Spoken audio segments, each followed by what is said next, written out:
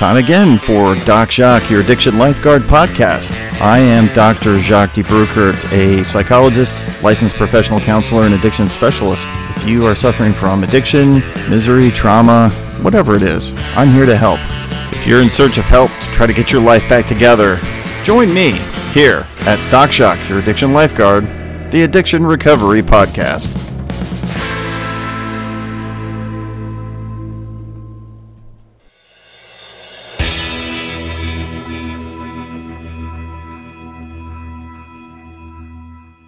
I wanted to be real clear about what this podcast is intended for. It is intended for entertainment and informational purposes, but not considered help. If you actually need real help and you're in need of help, please seek that out. If you're in dire need of help, you can go to your nearest emergency room, or you can check into a rehab center, or call a counselor like me and talk about your problems and work through them. But don't rely on a podcast to be that form of help. It's not. It's just a podcast. It's for entertainment and information only. So let's keep it in that light, all right? Have a good time, learn something, and then get the real help that you need from a professional.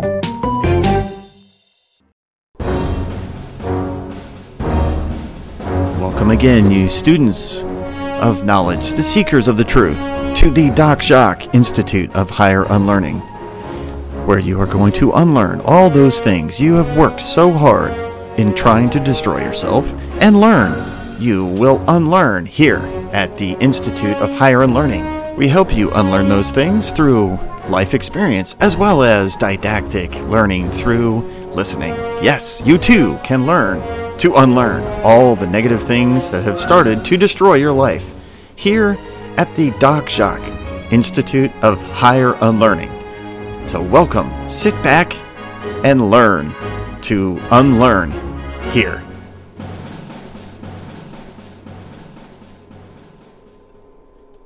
Well, I suppose that makes me Professor de Broekert, Professor Doc Jacques here at the Institute of Higher Unlearning, where I'm going to teach you how to unlearn some really, really bad things. So let's get started. All right, students, take out your notebooks and your laptops and let's start taking some notes, shall we? As we unlearn all that we've learned. One of the things that has been so problematic for so many people in their recovery is letting go of the belief that everything has to come easy and quick. Or sometimes just quick. Maybe not easy, and sometimes just easy. That, my friend, is a misconception, especially when it comes to recovery. Now, with addiction, it's seemingly everything does come quickly, right? You get high, it's gone. You get drunk, it's gone. It's not really gone, of course, but whatever the feeling is that you're trying to get rid of, seemingly is gone. In recovery, it doesn't happen that way at all. Sadly, it takes a long time for people who are expecting quick return on their investment. So, an adjustment of expectations. So as we unlearn about the time it takes for you to actually recover, the realistic time, it can be frustrating, but with any really highly skilled kind of activity, it does take a long time to master it. If you think about it, it probably took you a long time to become an addict, and it took a long time to even get to the point where you were an addict. So I don't know why you think that if you just stop using your drug of choice, that's magically it's just going to go away and you'll be fine, when in actuality that's not the case. When you stop using, things actually get worse before they get better. Because, students, learn this. When you stop using a coping mechanism and you don't have one to replace it with, you're going to suffer tremendously. So, here at the Institute of Higher Unlearning, we strongly urge you to jump into a peer recovery group. So the first step in recovery is stop the isolation. See, we think that we can do it ourselves. We can think we can just say, well, I've stopped using, so that's all I needed to do. But in fact, actually, you needed to do more than that. And you can't do it by yourself. You never can do it by yourself. It's just not possible. So when you've learned that isolation is your best friend, then you have to learn that working with other people, being around other people, your peers, that actually needs to be your new best friend. And your best friend actually was more of a frenemy than a friend, that isolation part. We suffer in isolation, we suffer shame in isolation, but we don't really rejoice in recovery in groups. That's what you think, right? Because I'm ashamed, I have to crawl my way into that AA or NA meeting and I'm ashamed, or I have to go to that process group, or I have to go to IOP, and that's shameful. And so that group activity that I'm suggesting that you do really can make it feel like, you're ashamed to be there. That's not really incentivizing. However, to unlearn that part of it, you have to go.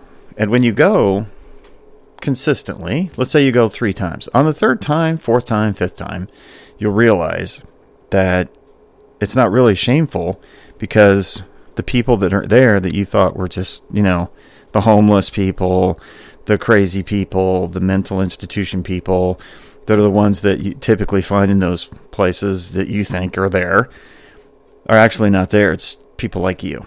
And that's part of it, is get into a group of peers, not peers by usage of being drug of use necessarily, drug of choice necessarily, but just peers in that they're suffering, and they're suffering from the same thing.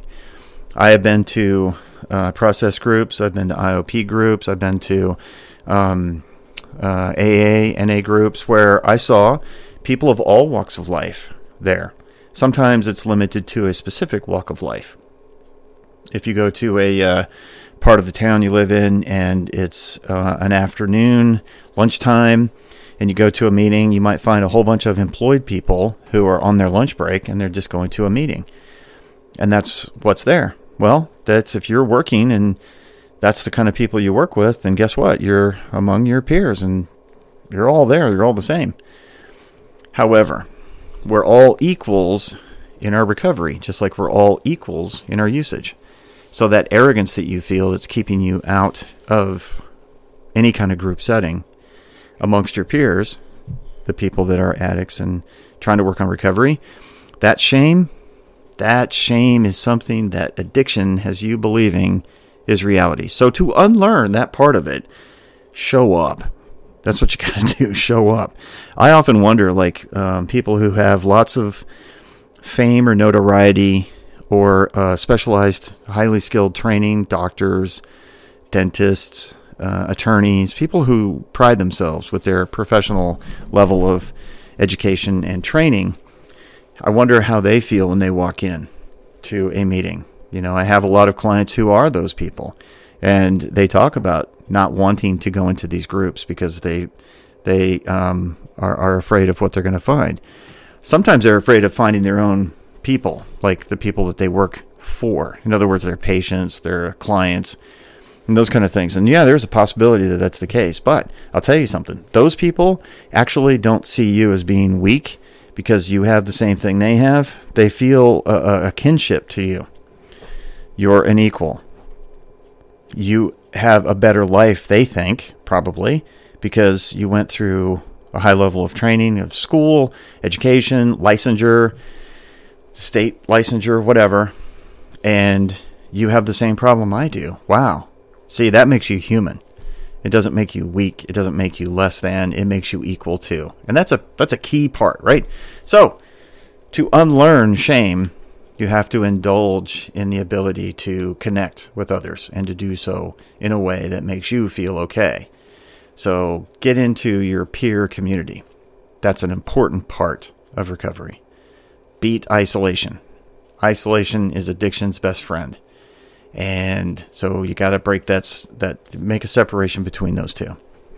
The second part that helps you in the unlearning process is the speed with which your recovery will occur. It does not happen quickly.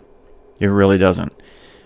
The people who work the 12-step program, working 12 steps, There was one gentleman I know that he always worked with his sponsees with the idea that it's 12 steps in 12 months. So he'd work for a month on a step.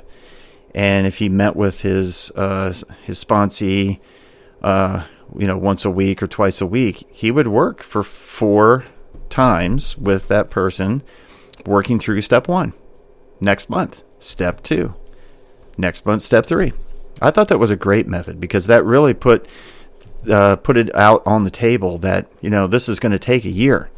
It's going to take a year to get through these steps, and you get to the point where you kind of have gone through that recovery process. And so the time frame with which you get clean or sober really is, it's not a week, it's not a month, it's not 6 months, but it could take a year, year and a half, 2 years. Recovery takes that long. It took you years to get to the point where you had an addiction issue and get it to the point where you were so dysfunctional that you couldn't make it through life without using. So take your time in recovery. But we addicts don't like time. We want instant. We want it right now. And so if you can stop with the right now stuff and move towards the when it's done instead, when it's done, how long is this going to take? Well, it'll take until you're done. And get through that. Get through the idea that I want it and I want it now and I want it right now. Because right now is not going to happen. So, shame, speed, unrealistic expectations. The next one, unrealistic expectations. Got to unlearn about unrealistic expectations. Now, I'm not talking about the magical thinking that takes you from the idea that somehow just because I thought I'd be an addict, it went away. Or just because I became aware of it, it's not going to bother me anymore. That's not what I'm talking about.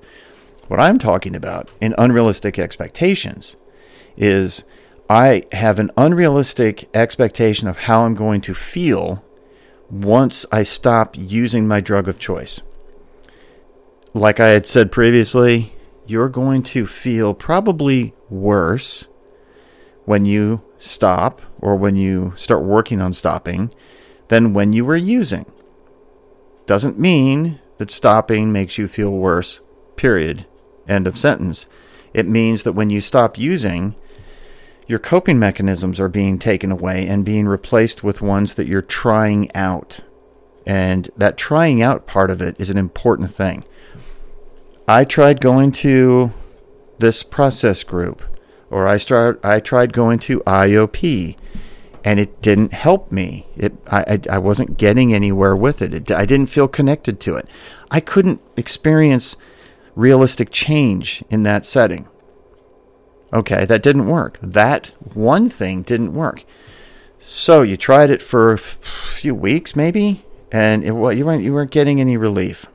So you moved on to the next thing. And the next thing was a different group, a different meeting, a different counselor. And that one felt a little better.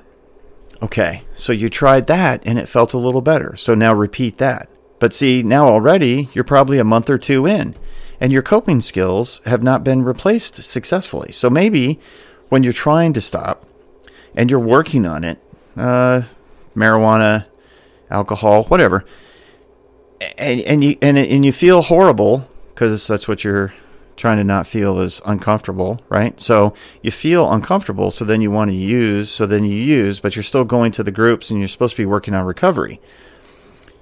That's a zigzaggy path. And so when you're doing that and you have that zigzaggy path, it can make you feel like a failure because you're supposed to be not using these other coping mechanisms. Okay, so you've got to feel like you're making some progress. And so what happens is you go see somebody like me, you start working with somebody, a counselor, somebody who's guiding you through this process. You start feeling worse because they're dredging up all this old stuff and you're not using it and you're feeling terrible about what you're doing. You're starting to become consciously aware of your usage and how bad it feels and how bad you feel. And then that starts playing into it. So you got to unlearn the old coping skills and start relying on the new ones. And it may take actually a lot of effort to make that change.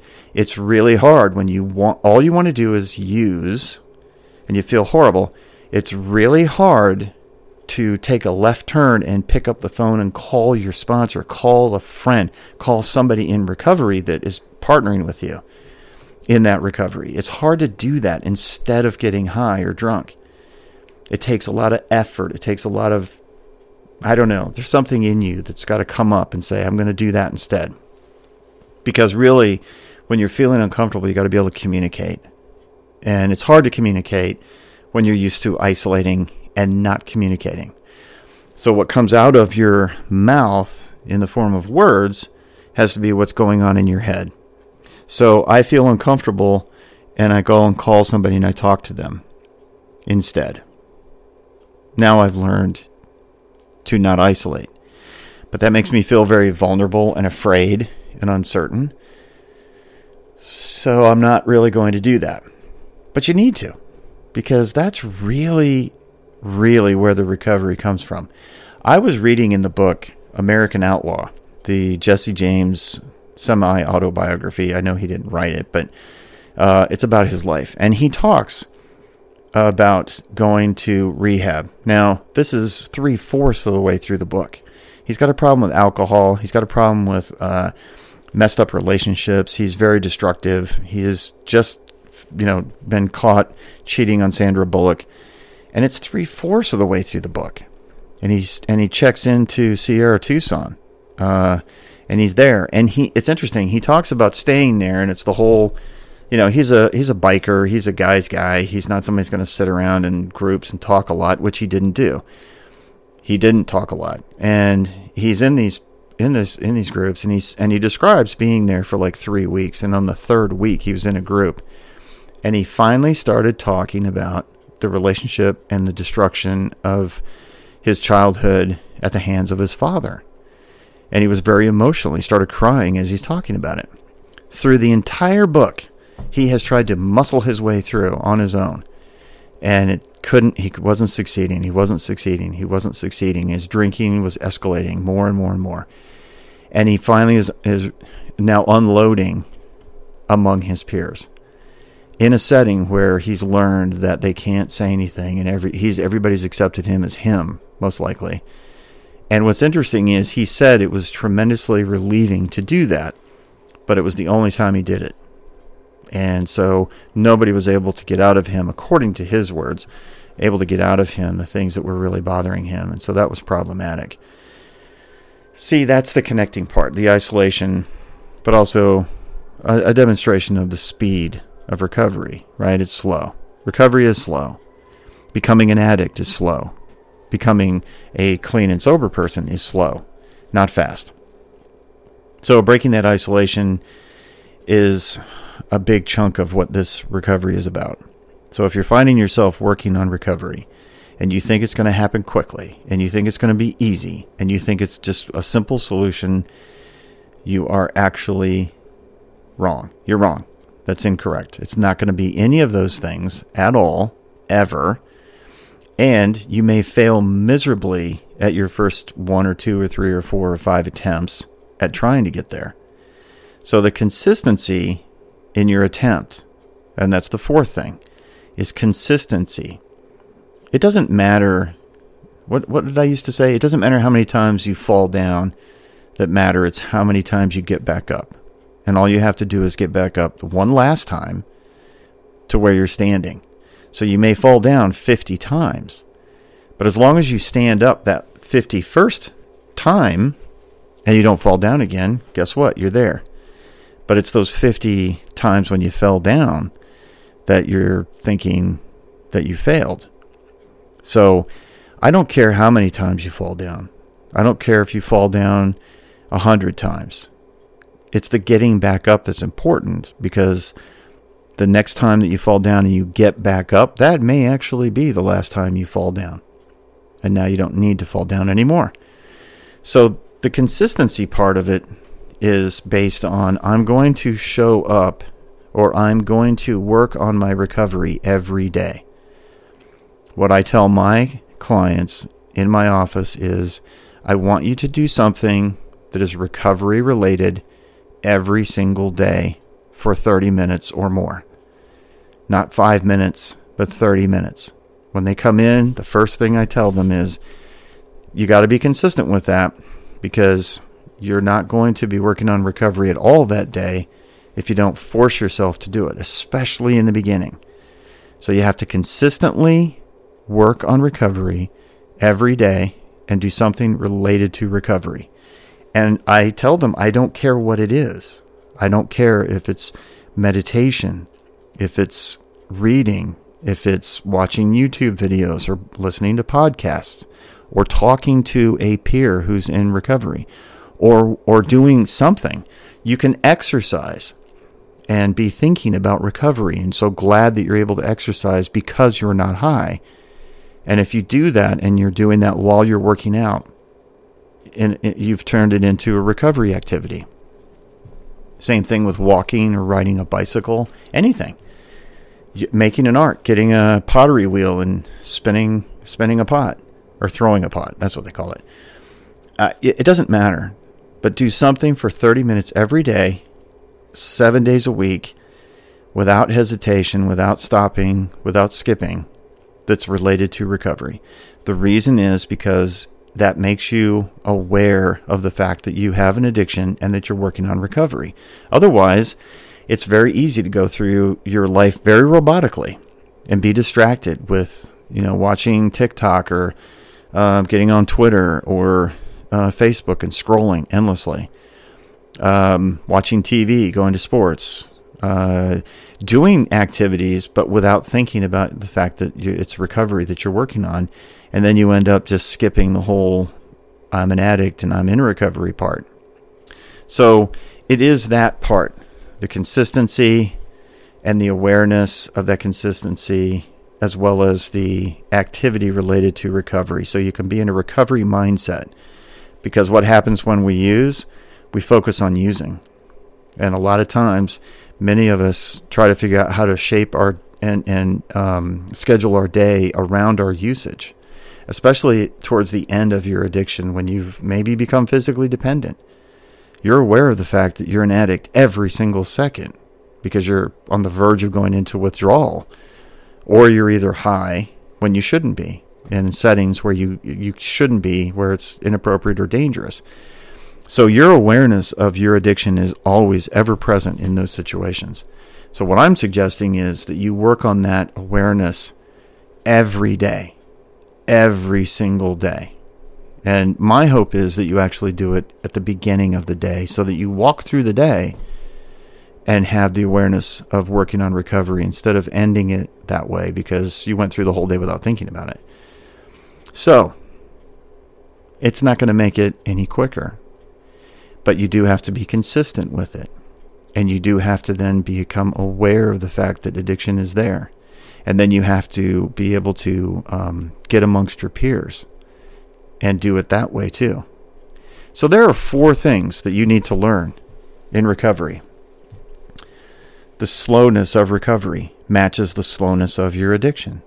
The inability to not isolate. You're isolating. Get out and don't isolate. And being able to then work with people that are your peers. Get in the community.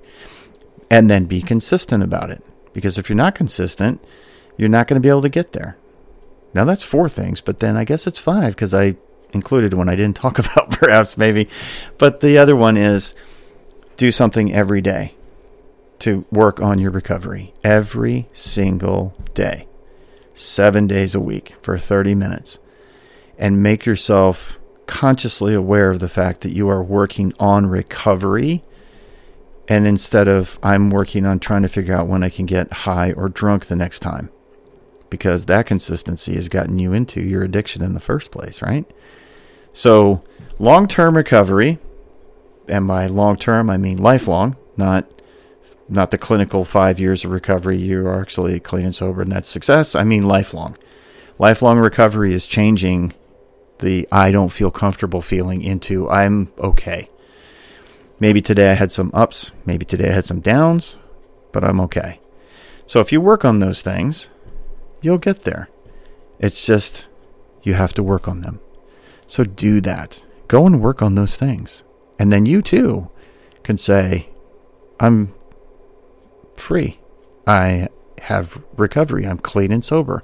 Today, I'm clean and sober. Well, that's it for this episode of the Doc Jacques Institute of Higher Learning Education for today. I'm going to follow this up with further educational seminars for you in the future about recovery, because you have to learn new skills in order to practice those skills, and you're not going to learn them on your own. If you could, if it was that easy, hey, everybody would do it, but it's not.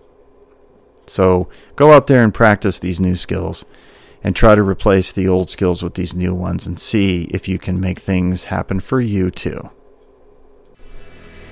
Well, that's it for this episode of the Doc Jacques, Your Addiction Lifeguard podcast. I'd like to thank you for listening, and I hope you've gotten something out of this. And remember, if you need help, go get it. Check into a rehab. Call a specialist. Do something. Don't save your addiction by ending your life. Get the help that will get you what you're looking for, which is sane, stable, and sober. If you have learned something from this podcast, great. If you'd like to learn some more, listen to some more episodes. I have a whole full catalog of episodes you can go back through and listen to, and I look forward to future podcasts for you. And I'd like to thank you for listening to this episode of Doc Jacques, Your Addiction Lifeguard. So until next time, thanks for listening, and I'll catch you on the next one.